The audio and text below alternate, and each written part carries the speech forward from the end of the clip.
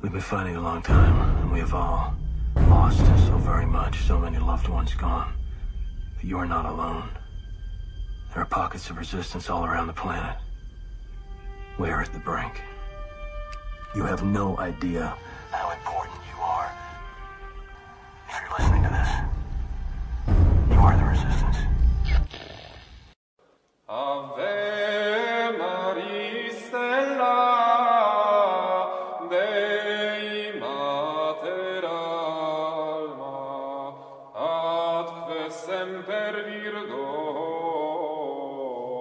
Felix te porta. Welcome back, everybody. Steven Cespadel coming at you with Charles Coulombe, the one, the powerful, the great, the almighty, the man behind the curtain. Gosh, not that almighty. I was going to go to Britain this weekend. Well, I was thinking And about the man now behind my the curtain is the man behind some other curtain, not a curtain jiggling all the things. Gosh, no, that's for sure. I don't know. Vincent Price, maybe. That's who I miss more than anything right now is Vincent Price. He would know what to do with all this nonsense. But, it's like Chicago years ago had this song, Harry Truman, America Needs You, Harry Truman, blah, blah, blah. Well, I'd say it's Vincent Price we need at the moment. He would understand what's going on better than anybody. But no, I was going to be in England. I was going to be in England right now. I'm not. I'm here in Austria. The reason being that, firstly, my flight to Vienna was canceled, and the flight was delayed until this evening. Well, until 5:30, about an hour ago. Yeah, that's about right. But then, in the morning, it turned out that 3 people who visited the school last week had the coronavirus. So we're locked down. I ain't going no place. So... And I was going to be right about now. I'd be doing a show, shooting an interview in London, and then afterwards going out with friends I haven't seen since February to celebrate. And so instead, anyway, we make the best of what we can. We got him. So we're That's right. You got If me. you want another contingency plan, we're it. Yeah. Well, look. When you get handed lemons, you make lemonade, and that. I'll bring the vodka for you. Yeah, well, even better. These days I could use a lot. Well, it's been a weird week here in Lake Wobegon, my hometown, out here on the prairies. Oh, sorry, that's another personality who says that. But it has been a weird week, and I have had my face thrust into something I had never known of before. Yes, you've been posting a lot of a certain topic on your social media platforms. Well, I have because it's really driving me crazy, not least of all because it's backed by our tax money. Now, just as a little revelation, ladies and gentlemen, I put Steve Cunningham through perhaps 15 or 20 of the worst moments of his life. Because I forced him to read 3 things prior to coming out. Would you like to share with the audience what I had you read? I will help the audience even better. I will make sure they will be linked underneath the video for show notes for their perusal afterwards. Oh, boy. Misery is contagious. Very nice. It's the gift that keeps on giving. Indeed. Yeah, like a blow to the head with a blunt instrument. Well... Basically, there were 3 things. One was put out by the branch of the Smithsonian Institution. That means that you're paying for it if you're a taxpayer. Called the National African American History and something Museum. Now, before I say anything else, I've got to tell you, I've always thought we needed a good Black history museum in this country to showcase the achievements of people like Booker T. Washington and George Washington Carver and Zora Neale Hurston, and the Tuskegee Airmen, the Buffalo Soldiers, the 6 American black candidates for sainthood, all that sort of thing. I'm a big fan of the Kansas City Monarchs, the Negro Leagues. Well, you see, the Negro leads, the Negro film industry, the whole network of institutions that blacks had to build up for themselves under Jim Crow. I haven't seen it yet because I've been here and I don't think it's been released, but I was pleased as punch that they came out with a movie on the Green Book. I don't know if you saw that or heard about it, but well, basically, after the automobile became a big deal. See, prior to that time, from 1890, Plessy versus Ferguson, which brought in legal segregation on the railroads. From that time until the 20s, if blacks wanted to travel, they were stuck in segregated trains or buses. And usually the amenities weren't as good. And my father always used to say separate but equal wouldn't have been so bad if it had really been equal. But it wasn't. That was the problem. Anyway, long and the short of it is that when the automobile came out, this was great. Because now they didn't have to suffer the indignities of segregated travel. But that brought a new problem. There were things called sundown towns, which were towns across this great country of ours where blacks could not be after sundown, hence the name. And if they were, things could be unpleasant. There were a lot of hotels and restaurants and gas stations that would not serve blacks. So, you're driving across country, what are you going to do? The great thing about humanity is our ingenuity. And a fellow named Green, that was his last name, but it was also kind of a good coincidence because they had so many travel guides, the Red Book, the Blue Book, and so forth. So the Green Book was a listing of businesses across the country of all kinds, gas stations, restaurants, hotels, and so forth, that would do business with black people. And this allowed, if you had your green guide, you could drive in comfort and safety from one end of the country to the other, only stopping in places where you'd be welcome. Well, you may wonder how Mr. Green managed to pull this off, because where do you get that kind of reportage? The answer is he worked for the post office. He was a postmaster. And he had friends and then informants literally in post offices all over the country. Because then is now the post office was one of the branches of U.S. government that did in fact employ a lot of blacks, even then. So, and then of course eventually once they got a client base, clients would start, customers would start doing the reporting as well. So pretty soon he was able to issue a pretty good annual guidebook. All right. That's the kind of thing that I would put into a Black History Museum. But instead, we have this analysis of whiteness, which is the most infuriating thing imaginable, because it characterizes as a purely white phenomenon anything decent or necessary to hold a society together or to get anywhere. But basically, it's white to think in terms of being on time. It's white to plan for the future. It's white to want to do jobs. This is all, and by definition, the way they presented it, these are all terrible, oppressive things that we've forced other people to conform to. Yeah, they even put it's white privilege to rent a house. No, it's white privilege to be married and have kids, I guess, as opposed to fathering a ton of them all over the place or mothering them by several husbands, or not husbands, baby daddies, I guess. And the worst of it is the implication there.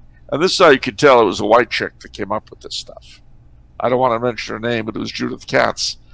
What she's basically saying is that non-whites, and specifically blacks, given the context, are by nature stupid, lazy, incapable of making decisions, just sort of living in the moment, I mean, if I were black, I'm white and I'm outraged. If I were black, I want to strangle a bloody woman. And yet, this thing is signed off on by God knows how many black civil servants, and your tax dollars are going to pay for it. Mm-hmm. I mean, that is bloody outrageous. But wait, there's more. The second document I gave you was from the National Park Service. Now, the National Park Service have a very laudable series of sections on histories of Americans. European Americans. Yes, that's the phrase they use, which I've always preferred to white, by the way. African Americans. Asian and Pacific Islander Americans. Native Americans and Hispanic Americans. And these all are actually very well done. But introduced as a new ethnic group in 2016 at the order of the then President, Commander-in-Chief, Prophet, and Trustee and Trust, as our presidents are called, Barack Obama, was LGBTQ MLXL5. That was when the Stonewall Inn was made a National Historical Monument and so forth. And again, that's your tax dollars at work. And again, the President of the United States has done nothing about it, just as he hasn't done anything about, gay marriage, etc., which he says is the law of the land. Mm-hmm. I know these are hard sayings. But you got to bear one thing in mind about Mr. Trump. I make two comments about it. One is that he doesn't really have an ideological center. I'm sure that when he gave that speech on the 4th of July, he meant every word of it. It was a very stirring speech, but it was very sentimental. There's no body of philosophy or ideas behind it. Pure pragmatism married to sincere sentiment. And that, I think, is what dominated his judicial appointments, which have turned out to be so horrific. So, why is this? And why is he so quiescent on the LGBT, etc. thing? Well, because whatever else he is, Mr. Trump is also a man of his class. Mm-hmm. And people of that class do not really have a problem with LGBTQ, etc., considering that so many of them are. And it's a perfectly acceptable thing. This doesn't mean he's part of some deep, dark conspiracy, some sort of lavender mafia or the Comintern. But people generally tend to think somewhat similarly to other people of their particular type. Mm-hmm. It's in the water, like the fish have to breathe the water. It's in the water. Yeah. Yeah. And I mean, any group you're in, take trads. Traditionalist Catholics have a certain, there are many divisions among us, but there are certain things we have in common, and there's just no question about it. There is no doubt in my mind that every traditionalist Catholic thinks abortion is murder. Now, it's not like the order has come out from Trad Center telling us that this is what we have to believe. If you don't believe it, you lose your Trad card. It's not like that. There's no deep, dark conspiracy of Trads telling us what to think. But the fact remains that there is a commonality of thought among us, mm-hmm. which is actually greater than the differences, and as a result, much more apparent to outsiders than to us, mm-hmm. if that makes sense to you. So, to a lot of outsiders, we would all look like we were lockstep. Now, we know that there are all kinds of fights between constitutionalists and integralists and libertarians and all this kind of stuff. Monarchists versus Americanists and blah, blah, blah. But to an outsider, well, oysters look different to other oysters. Mm-hmm. So that's why I say it's not that Trad Central is running a conspiracy. It's simply that people of a given type more or less think similarly. And so it is with the milieu from which the president arose. Now, having said that, he's not going to get rid of that, at least not on his own. And he's probably not going to get rid of Judith Kantz and her Katz, rather. I keep wanting to say Judith Krantz, which would be doing a disservice to one of our best-known romance writers. It's Judith Katz is the bad girl. Judith Krantz is the writer. Anyway,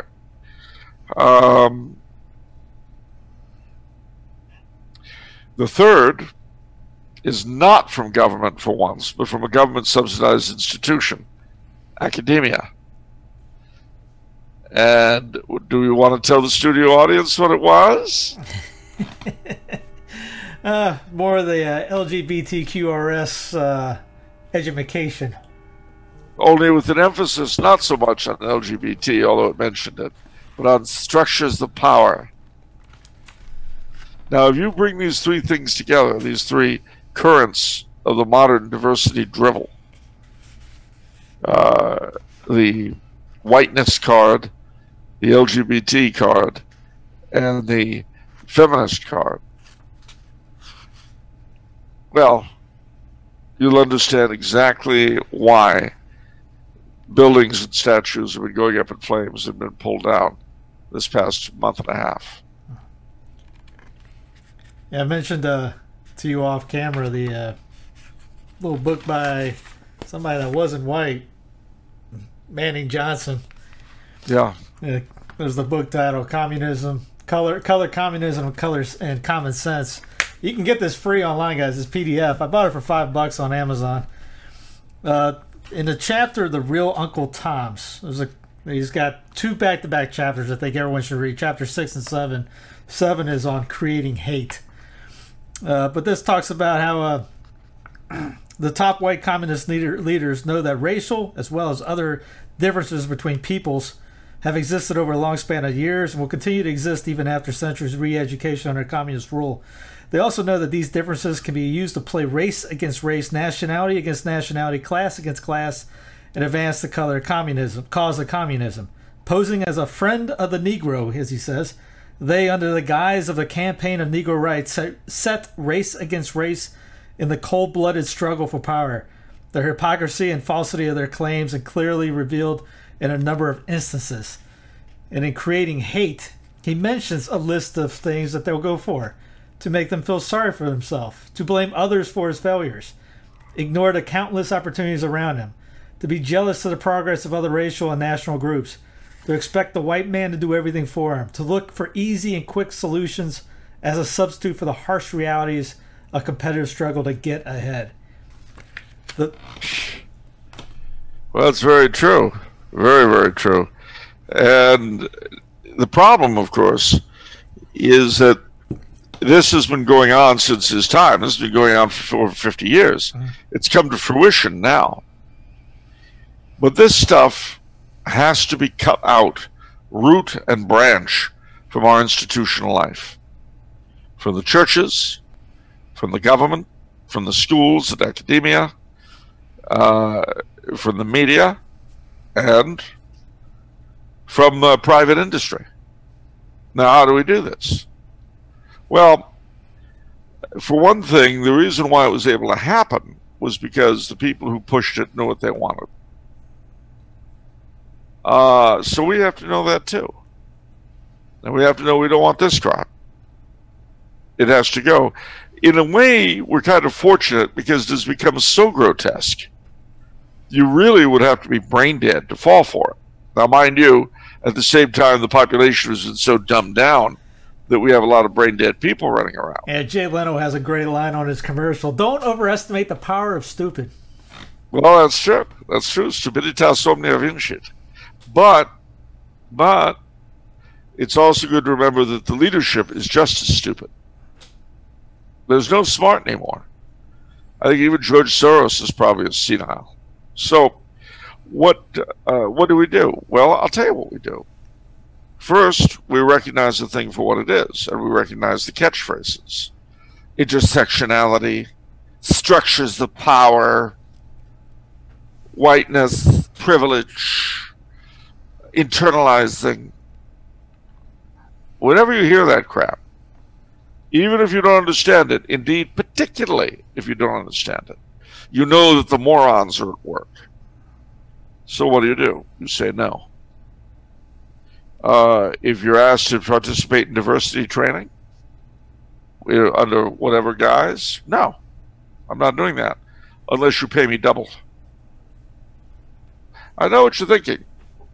A lot of you could very well lose your jobs for it. Yeah.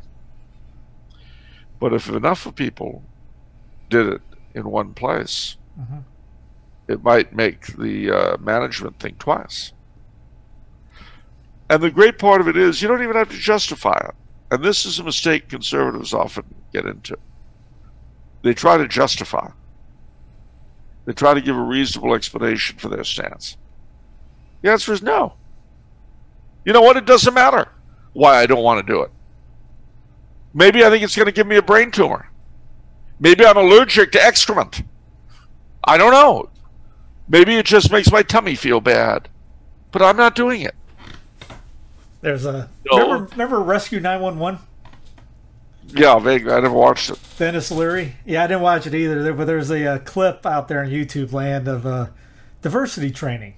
They all come in and they're supposed to have this one lady tell them about, how you can't say this word or that word, and they're making fun of you got the Italian making fun of the Italian words, and everyone's coming up with their own names, and Dennis literally finally gets up and walks out, and to the point of that you can send me in here and fire me and find me and make me go through this training the day I don't pick up and list the litany of names out of a burning house.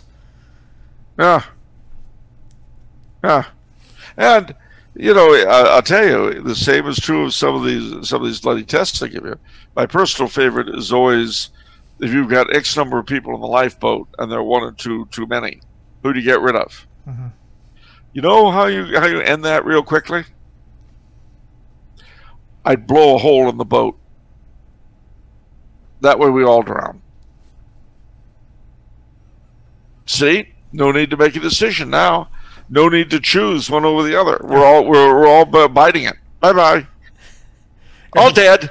Everybody grab their log. Yeah, good luck. I mean, we've got to stop taking this garbage, ladies and gentlemen. We've got to stop taking it now. No more diversity training. No more equal opportunity orientation. No more nothing like that. If it is not germane to whatever it is we're doing, whether it's in academia or in business or anything else, then out it goes. Unless they want to make room for your religion in the workplace. Because that's what it is, ladies and gentlemen. It's a religion. And that too is a good response. I'm sorry, I've got a religious objection to it. Mm-hmm. Why? Because you're Catholic? No, because I've got an IQ. But whatever the case, ladies and gentlemen, you got to figure it out on your own. We've already taken too much of this garbage. And what's the result? The result is Mission San Gabriel burned. The result is that statues of Columbus and Father Serra are being pulled down. And forget them. Statues of Robert Shaw and Abraham Lincoln.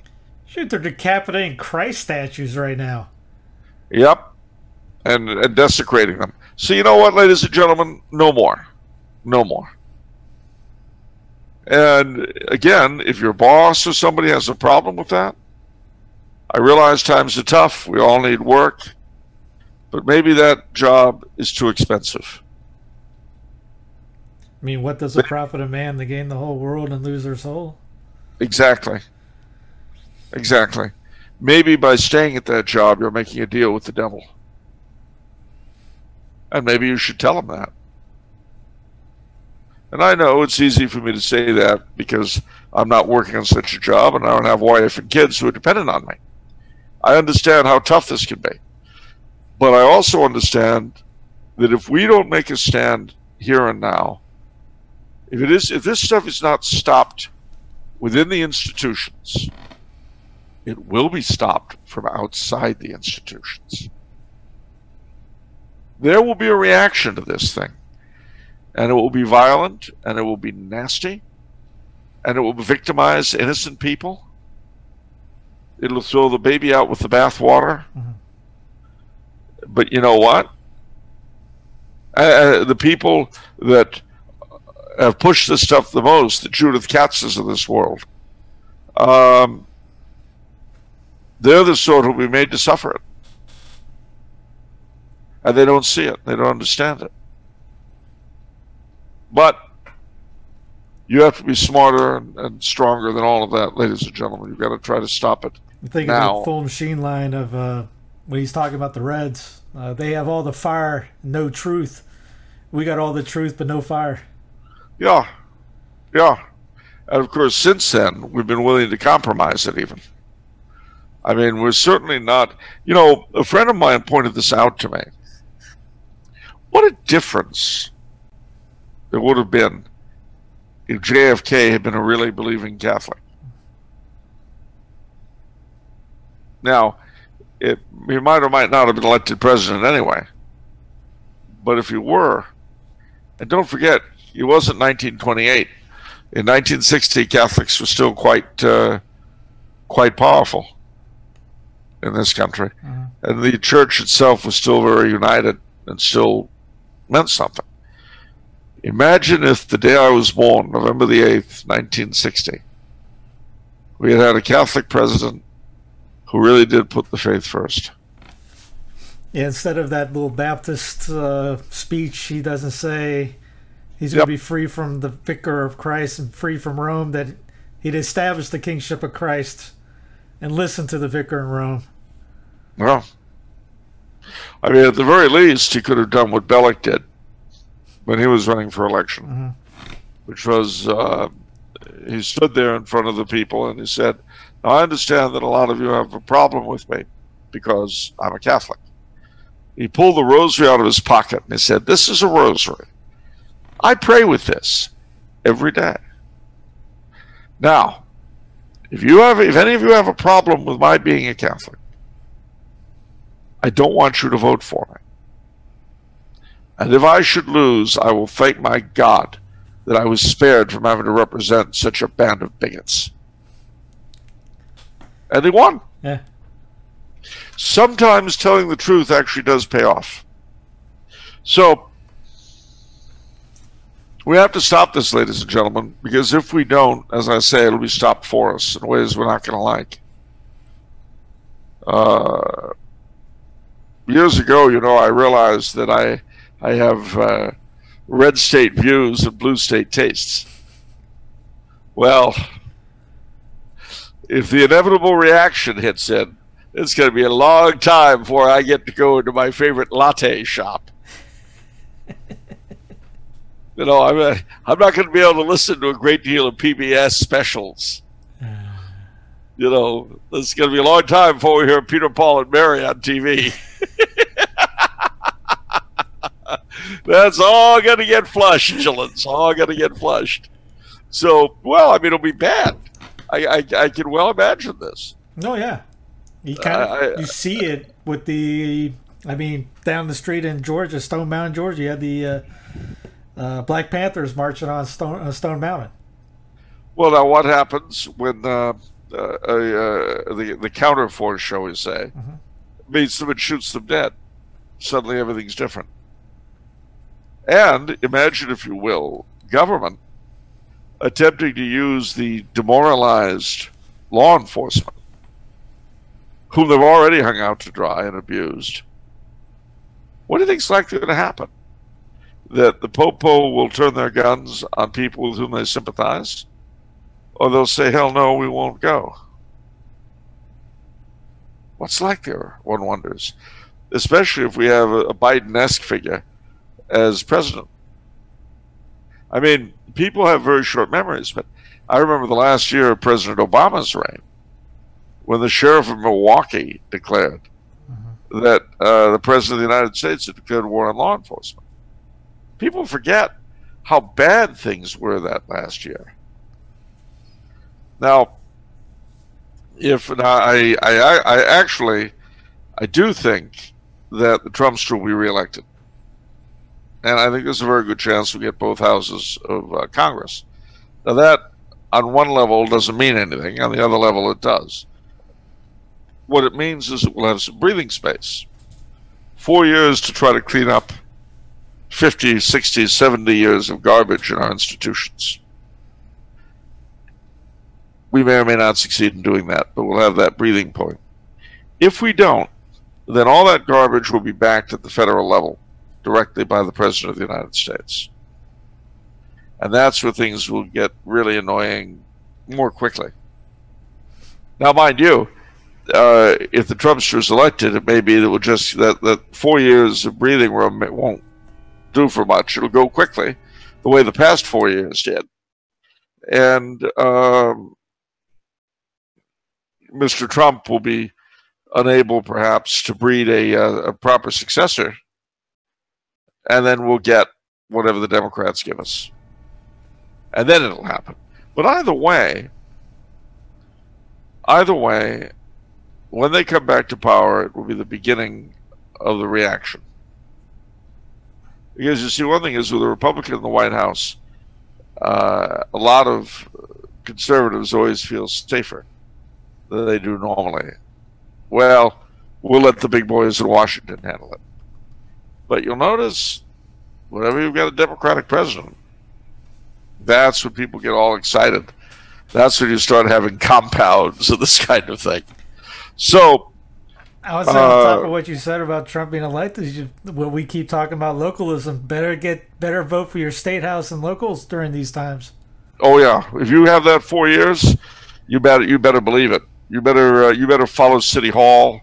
You better follow the county courthouse. You better follow the state house like a hawk. Exactly. And you better start voting those morons out, because they've shown what they're made of. Now, if you replace them with decent people, well, if we get a decent president in 4 years, he'll have help at the local level, and if not, there'll be resistance at the local level. And we've seen it already. I mean, various local officials refusing to carry out insane orders from different agencies. Now, there'll be more of that. Either way, I do see civil conflict in the future. And I do, if things do not change radically, I see eventually the rise of a strongman. Mm-hmm. And I don't know who that's going to be. He won't be, he'll be considered violently right-wing, but that could mean anything at all. And it'll be completely dependent on his personality. How good he is, how evil, how sane he is, how nuts. Then I'll be a question just who he is and what his story is. And there's no way we can tell that right now. He's somewhere. He's somewhere right now. I feel like Benjamin Cream, used to take out those full-page ads for the return of Lord Maitreya, which never happened, thankfully. But he'd always do it. And so now I feel a little bit like him, announcing the coming of the strongman.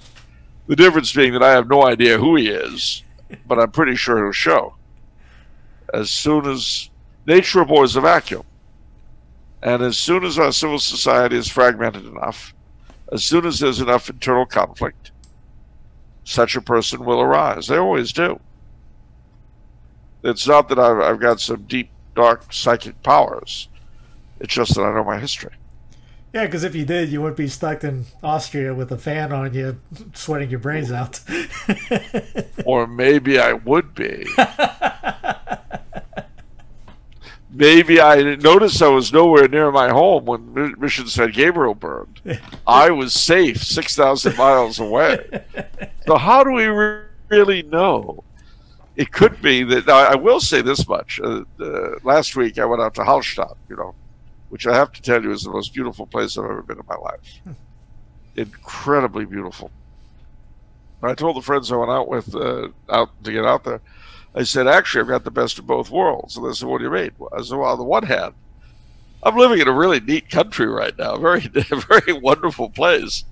And on the other, I can moan and groan about being in exile and win sympathy from all. Well, so you enjoying yourself, Mr. Coulomb? Yes, of course. As much as one can. It was the best of times. It was the worst of times. Exactly. And as my father would say, milk it.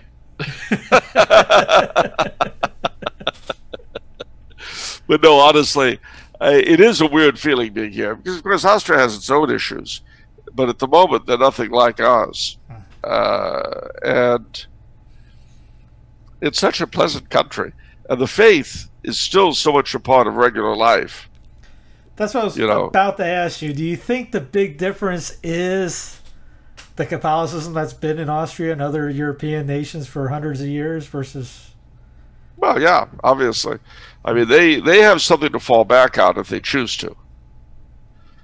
What have we got? So what you're trying to say is the solution to maybe our problems is conversion of your cities, counties, states? Well, ultimately, that's the only real answer at all, because the American dilemma is, let's put it this way, political solutions are like Band-Aids.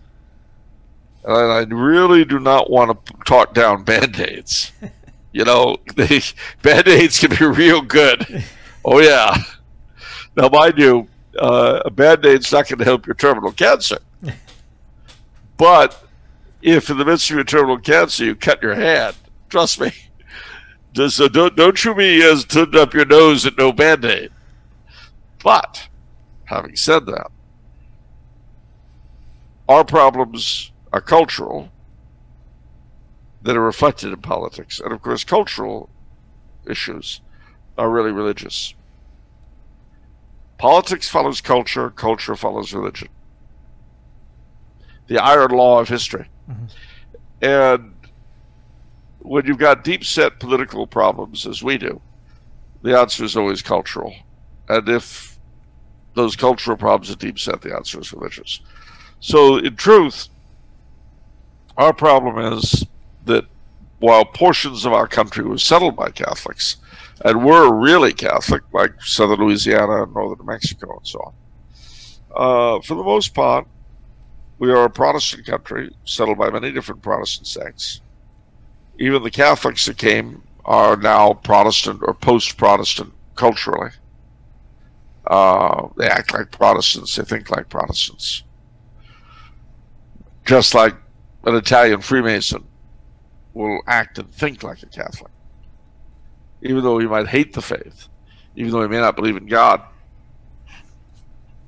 That's one reason why it is that politics in Catholic countries are so fractious, because the Catholic mind seeks absolute truth, whereas the Protestant mind seeks compromise so that we can get something done. And my grandfather used to joke that you can get nothing done in Catholic countries because no one will compromise. And you can get nothing done in Protestant countries because everyone will compromise. So the unspoken thing is you can't really ever get anything done anyway. But it's just there are different reasons why you can't get anything done. But at any rate, so ultimately the conversion of America is what we need. But that's a long-term process. Brian, and mind you, I'm sorry, Brian Callahan of. Well, just look up his YouTube channel. He's a historian out of South Carolina. He used the term, kind of from your book, Puritan Empire, which anybody hasn't gotten, you should get. Puritan Yankee, he calls it, for what we see today about the destruction of statues, burning of churches, the mindset like that. What do you see about that? Well, I mean, there's a certain amount of truth to it. Remember that New England is the ideological active ingredient of the American psyche. Even though Virginia was settled longer, even though the South has a tradition of its own, that tradition has simply not had the same effect on the national psyche that New England has had. And there are reasons for that, which we could go on and on about. The war between the states was one of them, but only one. And even the defeat of the South in the war between the states was precipitated by pre-existing conditions. A very different mindset. The South did not have industry in comparison to the North. They didn't have the railroad capacity. I mean, the impassioned speech of Rhett Butler at the beginning of Gone with the Wind. Yes, I have seen the movie, and we'll see it again at some point. I don't care who knows it, and I've read the book. But the impassioned speech he makes about how, you don't have anything. You don't have weapons. You don't have railroads. All you've got is pride, and that's not going to win a war. Well, he was right. Rhett Butler in that speech was absolutely right. Everyone would say, "Well, we're this and we're that." He says, "Yeah, that's all true, but it doesn't mean anything. It's not going to make any difference." Well, that had already happened. You see, the only way that the South could have won was the only way the American colonists could have won against Britain, which was foreign intervention. Mm-hmm. Without that, it wasn't going to happen. And the Southern leaders were not far-sighted enough to realize this. Well, I mean, some of them were. It's interesting that both Davis and Lee opposed secession, partly out of patriotism, partly because they knew that it wasn't going to work. That didn't stop them from trying their best, but they already knew from the get-go that it was kind of a lost cause. Oh, I'm sorry. Did I say the lost cause? They both also said that slavery was going to die a natural death too. In all likelihood, it would have, and that would have been a better way for it to end, rather than as the denouement of the bloodiest war this country ever fought.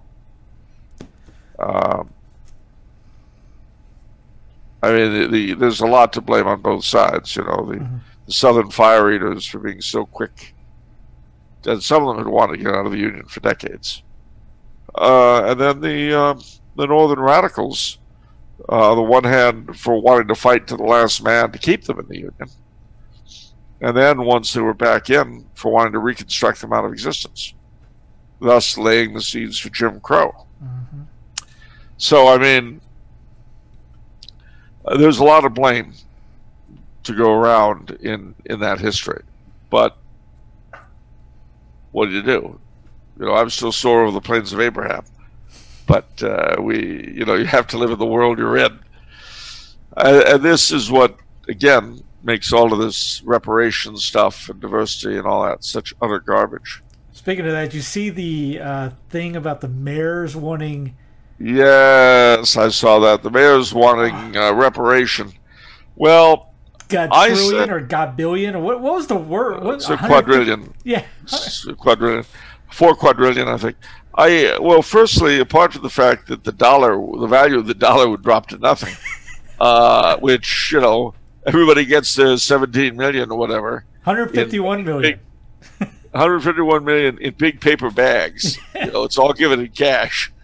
They could use it to stay warm, Yeah. There's nobody will take this stuff.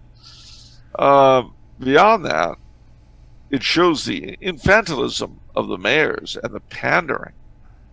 They're just, as I say, I want compensation on several grounds. I want compensation because I'm French Canadian, and the central third of this country has been illegally occupied by the English since our defeat. And you guys need to pay up, whatever your color. As long as you speak English, you owe me money. A lot. And if that doesn't get you to pay up, well, we Coulombs, in family legend, have always been connections of Christopher Columbus. And now we've got actual proof that the name was originally Colombo, so it brings us that much closer. So we demand money out of all you squatters. All those Coulombs should be paid lots of dough by every government, from Greenland to Argentina. We should be paid money by governments, by private industry, and by individual people for all you squatters. Yeah. Is that it? Yeah. Is there another checklist under there, like no Irish or anything? Oh gosh, I'm sure I could come up with something if I really thought about it. I mean, well, we're making a list. Yeah, there are all sorts of reasons that I need to be compensated. Unfortunately, if any of them ever came to pass, my usefulness as a human being would be over. And I am really saddened that the mayors turned out to be such morons. I really am.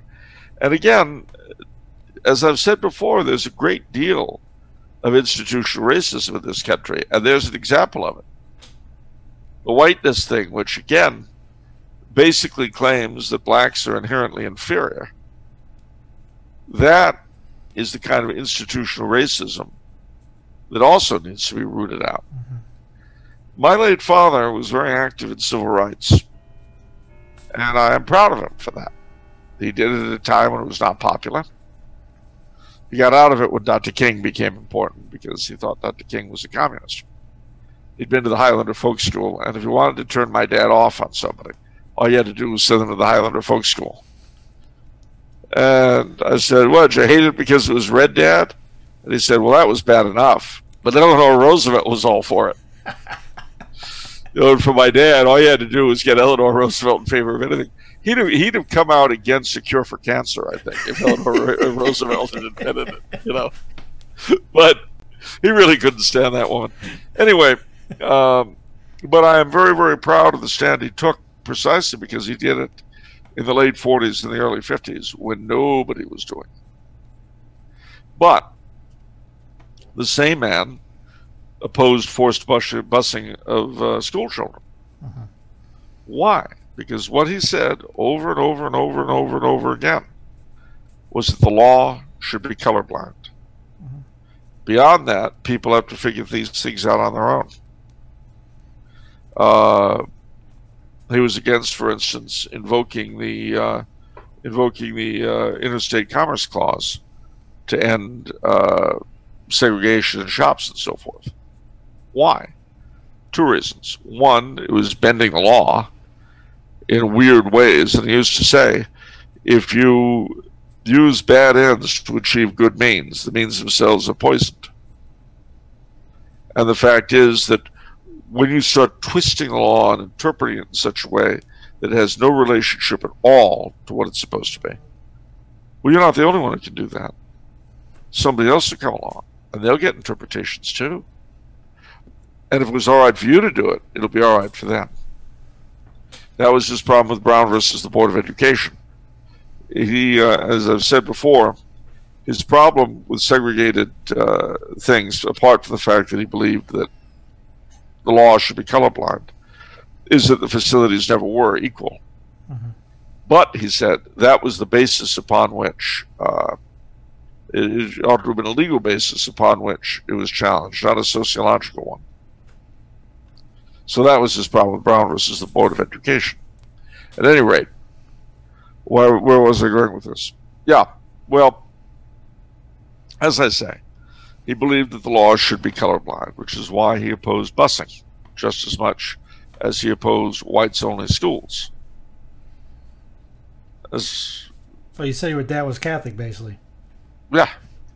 He said, if the schools should be geographically based, and you know what? If you've got more blacks living in an area than whites, you're going to have a primarily black school.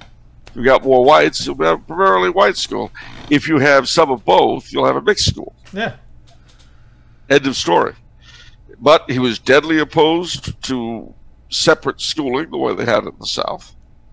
And he was deathly opposed to forced busing of the sort that I had to go through.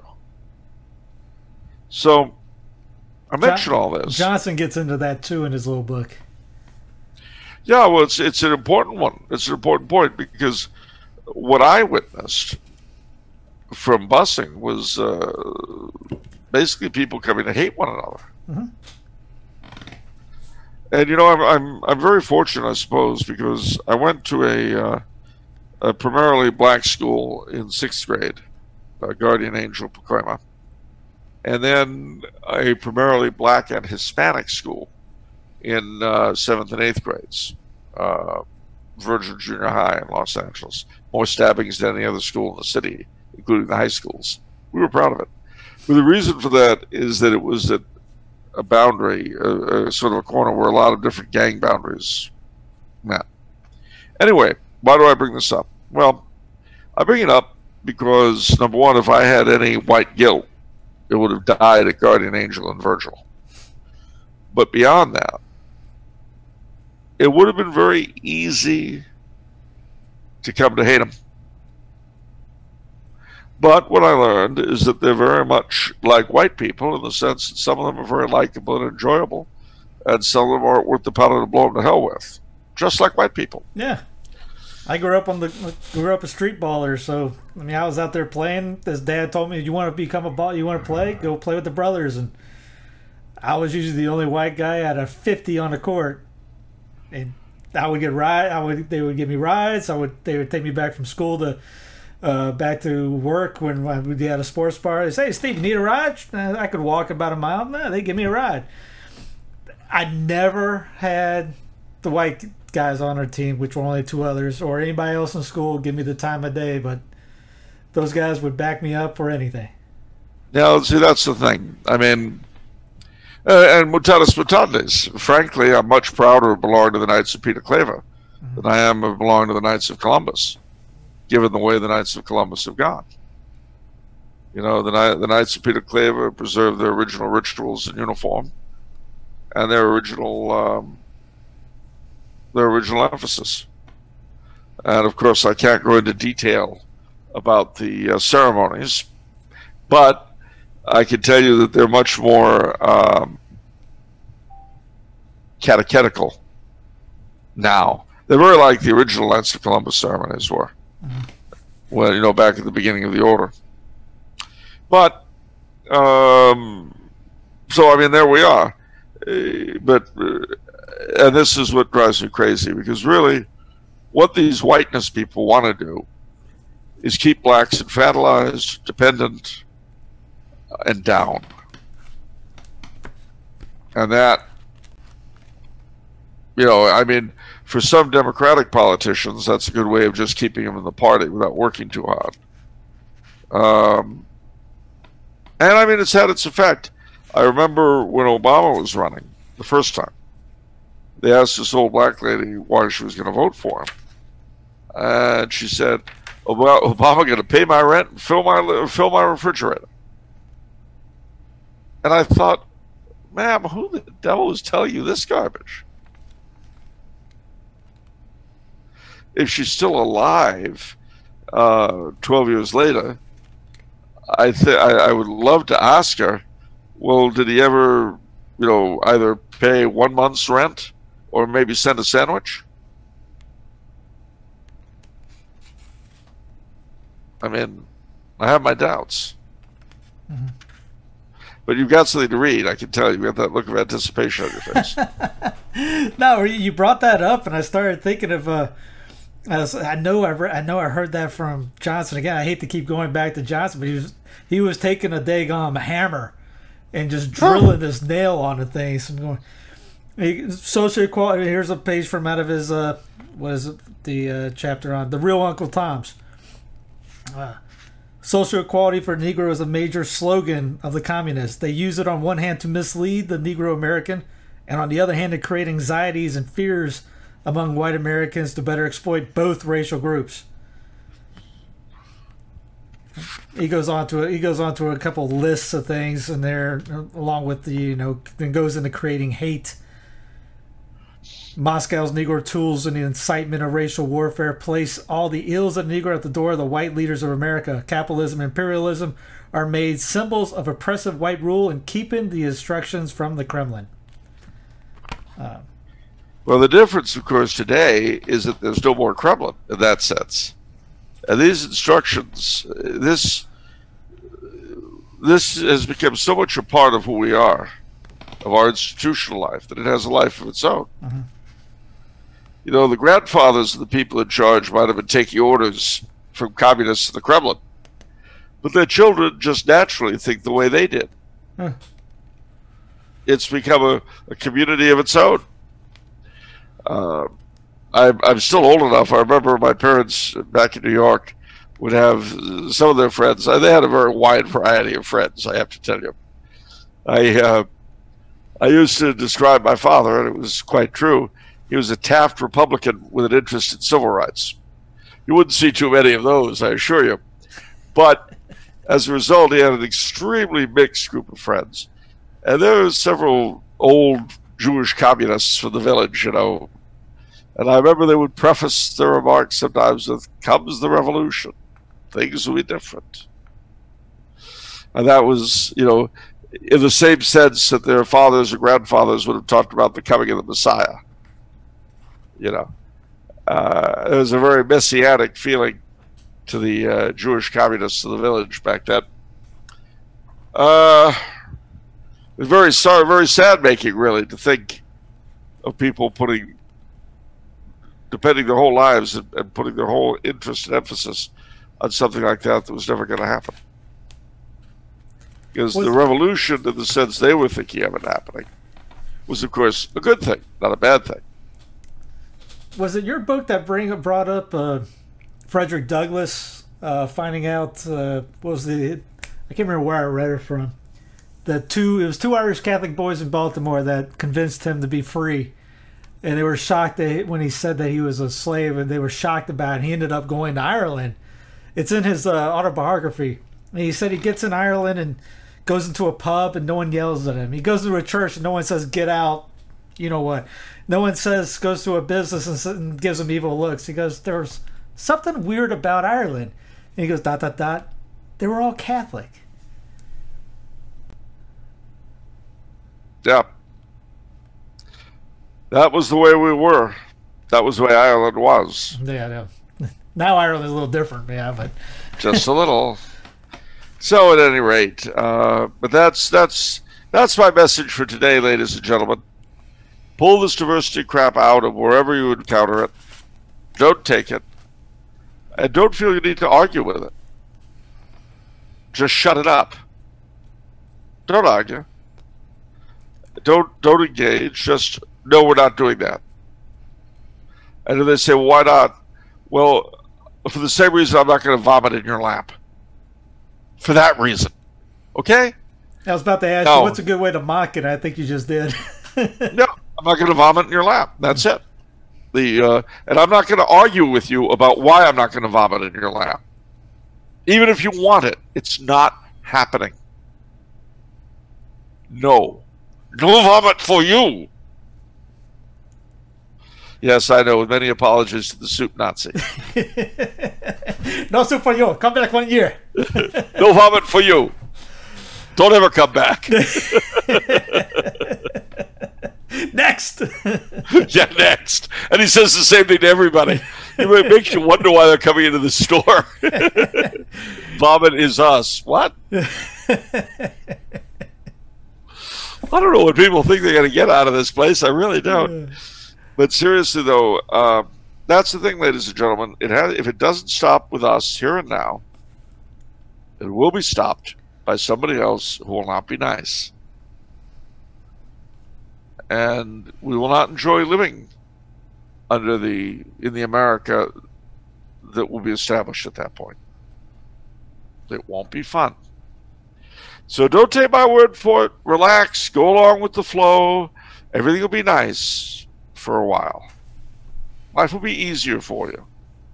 You may even croak before it happens if you're elderly, like me. But I promise you, your children will inherit it. I wonder what they'll think of you.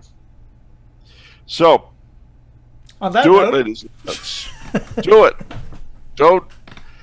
Don't let this stuff go by, and demand. Write the Smithsonian Institution. Write the National Park Service. Ask your congressman why the hell your money is going for this stuff. You can see the material. You've got the links. They'll be posted underneath in the show notes as always. So, yes, take a look at them. Take a look at both of them and write your congressman, write your senator, or email them. Demand to know why your money is going to fund this garbage and when Mr. Trump is getting it out of there. Or why legislation isn't sponsored, at least in the Senate, to defund it. Mm-hmm. And it may very well be that this stuff can be defunded through executive action, in which case there's a heavy response. You know what? In fact, I'm pretty sure it is. Obama put it in. The Trumpster should be able to take it out. Mm-hmm. So demand of your congressman and demand of the president. Write him a letter. I mean, you're less likely to care, but you could try. Tweet at him. Or you could ask his the state campaign chairman, what's he going to do about this? Use some initiative, ladies and gentlemen. Use your imagination, but get your money out of that stuff. And it's the same if you have stocks of any kind. If you've got any investments, look up your companies, the companies you invest in. See if they have diversity training. If they do, demand they stop it, and if they won't, dump your shares. Buy something else. Invest in Chick-fil-A.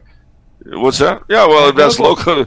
There's always that. You can always put your money in some local business, or maybe just start going to ma and pa stores. It's hard. It's funny how everyone I start talking to, they start thinking local, act locally, think locally more and more these days. Well, that's because you can see it. I mean, but think of it. If you were to dump all your shares in AT&T, presuming you had some, let's say that you get your shares out, you've got, I don't know, $1,000. You could blow that $1,000 at Ma and Pa's Diner in your hometown. You could invite all your friends to a blowout dinner. Ma and Pa would be happy with you. Mm-hmm. You'd be known, and maybe you could run for a city councilman or alderman or whatever you call it in your place. You never know. I'm gonna vote for that guy. He's always throwing those big dinners at Ma and Pa's, and they're free. It's funny, he only throws them in the month before the election. October is good in our town, because you get to eat a lot free. Don't you think there might be a connection between the fact that you're eating at his expense the whole month before? No, I just think he's a very nice person. I know his mother. Yeah, I know his mother. She was always very nice to me. Well, that's great. His brother got beat in the head. It's very sad. Yeah, I used to know his cousin. He was in Vietnam. I don't think he came home. Or did he? I don't remember. Anyway, no, but that's the thing, ladies and gentlemen. Use some initiative. It's the same with your union. If you belong to a union, you know that the unions are pushing this crap.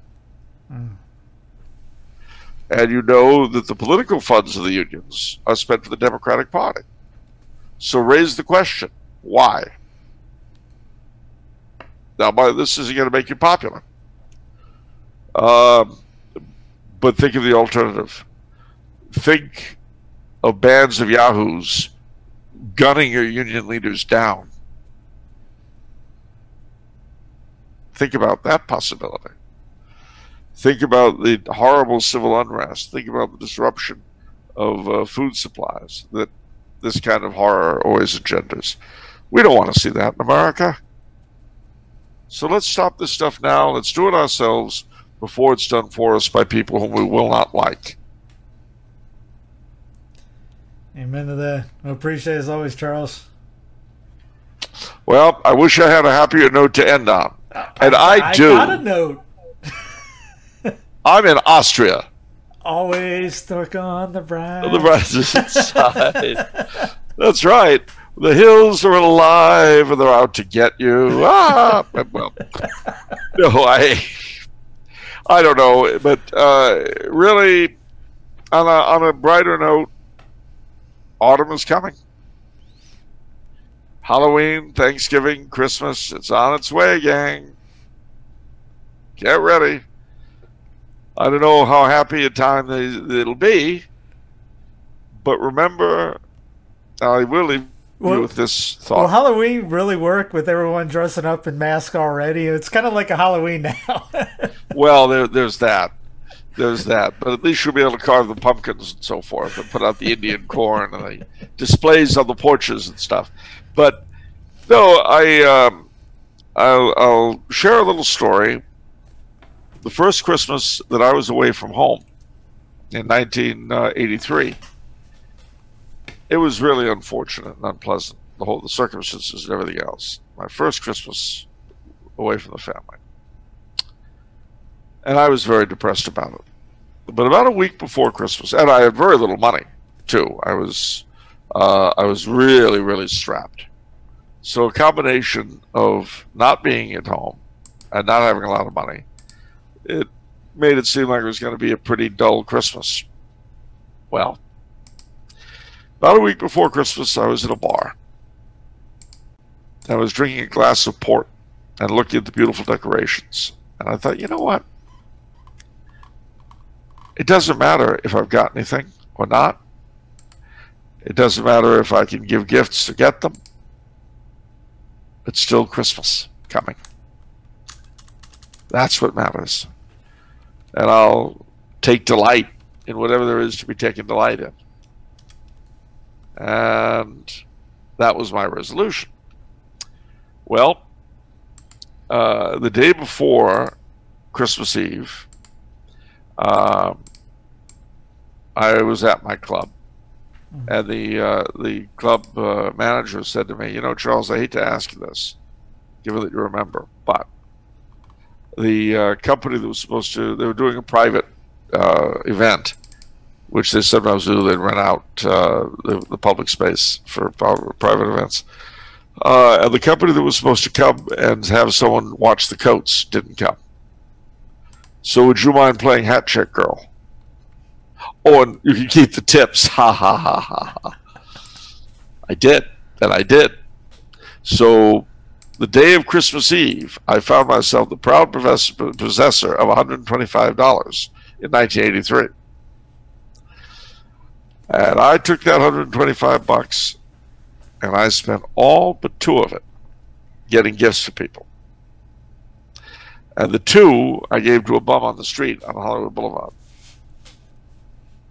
And then that night, went to midnight mass, and it was wonderful. And then Christmas Day, I went out with a couple of friends. First we saw To Be or Not to Be, and then they took me to dinner at the late lamented Michael's Las Feliz, at a really wonderful Christmas dinner. And it was not the sort of Christmas I was used to. Not necessarily the Christmas I would have chosen or wanted, but it was Christmas. So I tell that to you now, ladies and gentlemen, because the way things are going, we don't know what sort of holidays await us. But whatever your circumstances when they come, put them aside and enjoy to the very best of your ability. Halloween, Thanksgiving, Christmas, New Year's, in whatever way you're capable of doing at the point. Start thinking of what was that the time in World War I or II with the Christmas in No Man's Land. Yeah, If they can have Christmas in that. that's right. That's right. Well, and of course the great song, I'll be home for Christmas, if only in my dreams. And that, of course, is here in Austria. This is beginning to have an unpleasant tone for me. I don't mind staying here for summer, but Christmas will be another story. So I sure hope I can come home for Christmas. But if I can, I will. If I can't, I won't. Wherever I am, it'll be Christmas. Wherever you are, it'll be Christmas. Do your best, ladies and gentlemen, to slay the dragons, to defeat the wrong, and uphold the right. But also take time to enjoy these gifts that God gives us. And remember that they're foretastes of heaven toward which we all aspire. But all of this will be a bad dream. We may put together a Christmas CD of Charles singing. Well, if we're still doing this under this weird quasi-lockdown by then, we may do a Christmas special, Christmas from Austria with Charles Kulo. Dick Van Dyke's Christmas special. It'll be just like this, except I'll be singing Christmas carols and maybe reading a few Christmas stories. Yeah, we'll bring in everybody. We'll bring Vinny in and have him do something. Yeah, he'll MC it. Well, and he's got the elf hat. I wasn't going to say it, but I know. When we do our Christmas specials, he wears the elf hat, and I wear the Santa hat. Oh, gosh, I sure hope I'm home for that this year. I really do. And, of course, the disco ball at New Year's. You know what inspired both of those, don't you? No. Actually. We were inspired to do that by the McLaughlin Group. No. Because every Christmas, McLaughlin would wear a plaid jacket, and a red tie and all that. And Pat You know who I'm talking about, Pat Buchanan. Yeah. Would Pat Buchanan would call it his horse blanket jacket. But then a week later, they'd all be in formal wear. You know, they'd be in black tie, and Eleanor Clift would be in a gown and all that. It was nice. It was nice. I miss the McLaughlin group. I miss, even though McLaughlin was an ex-Jemmy, it was funny. It was enjoyable. Yeah. Well, that's one of the things, ladies and gentlemen, when you get to a certain age, nostalgia takes up a big chunk of your day. In fact, I think it's fair to say you come to a point where nostalgia occupies the amount of time in your psyche that women used to. You know, you go from the wow to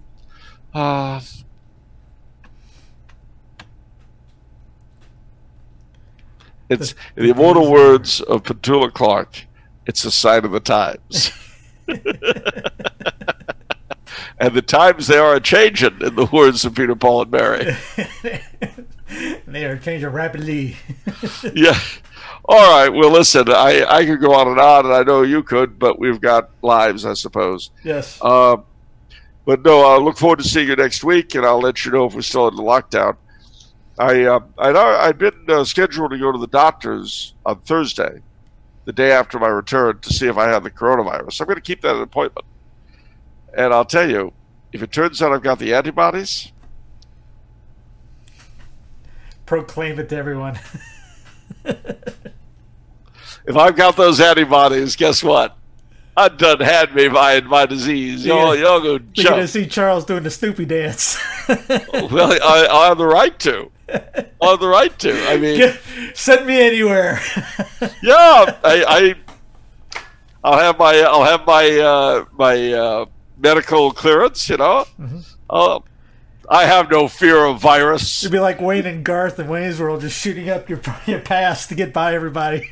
Exactly right. Exactly. That's what I'll do. And if people don't like it, they can go enjoy the disease themselves. Well, take care, Charles. Thanks for as always. You're very welcome. God bless you. Take care.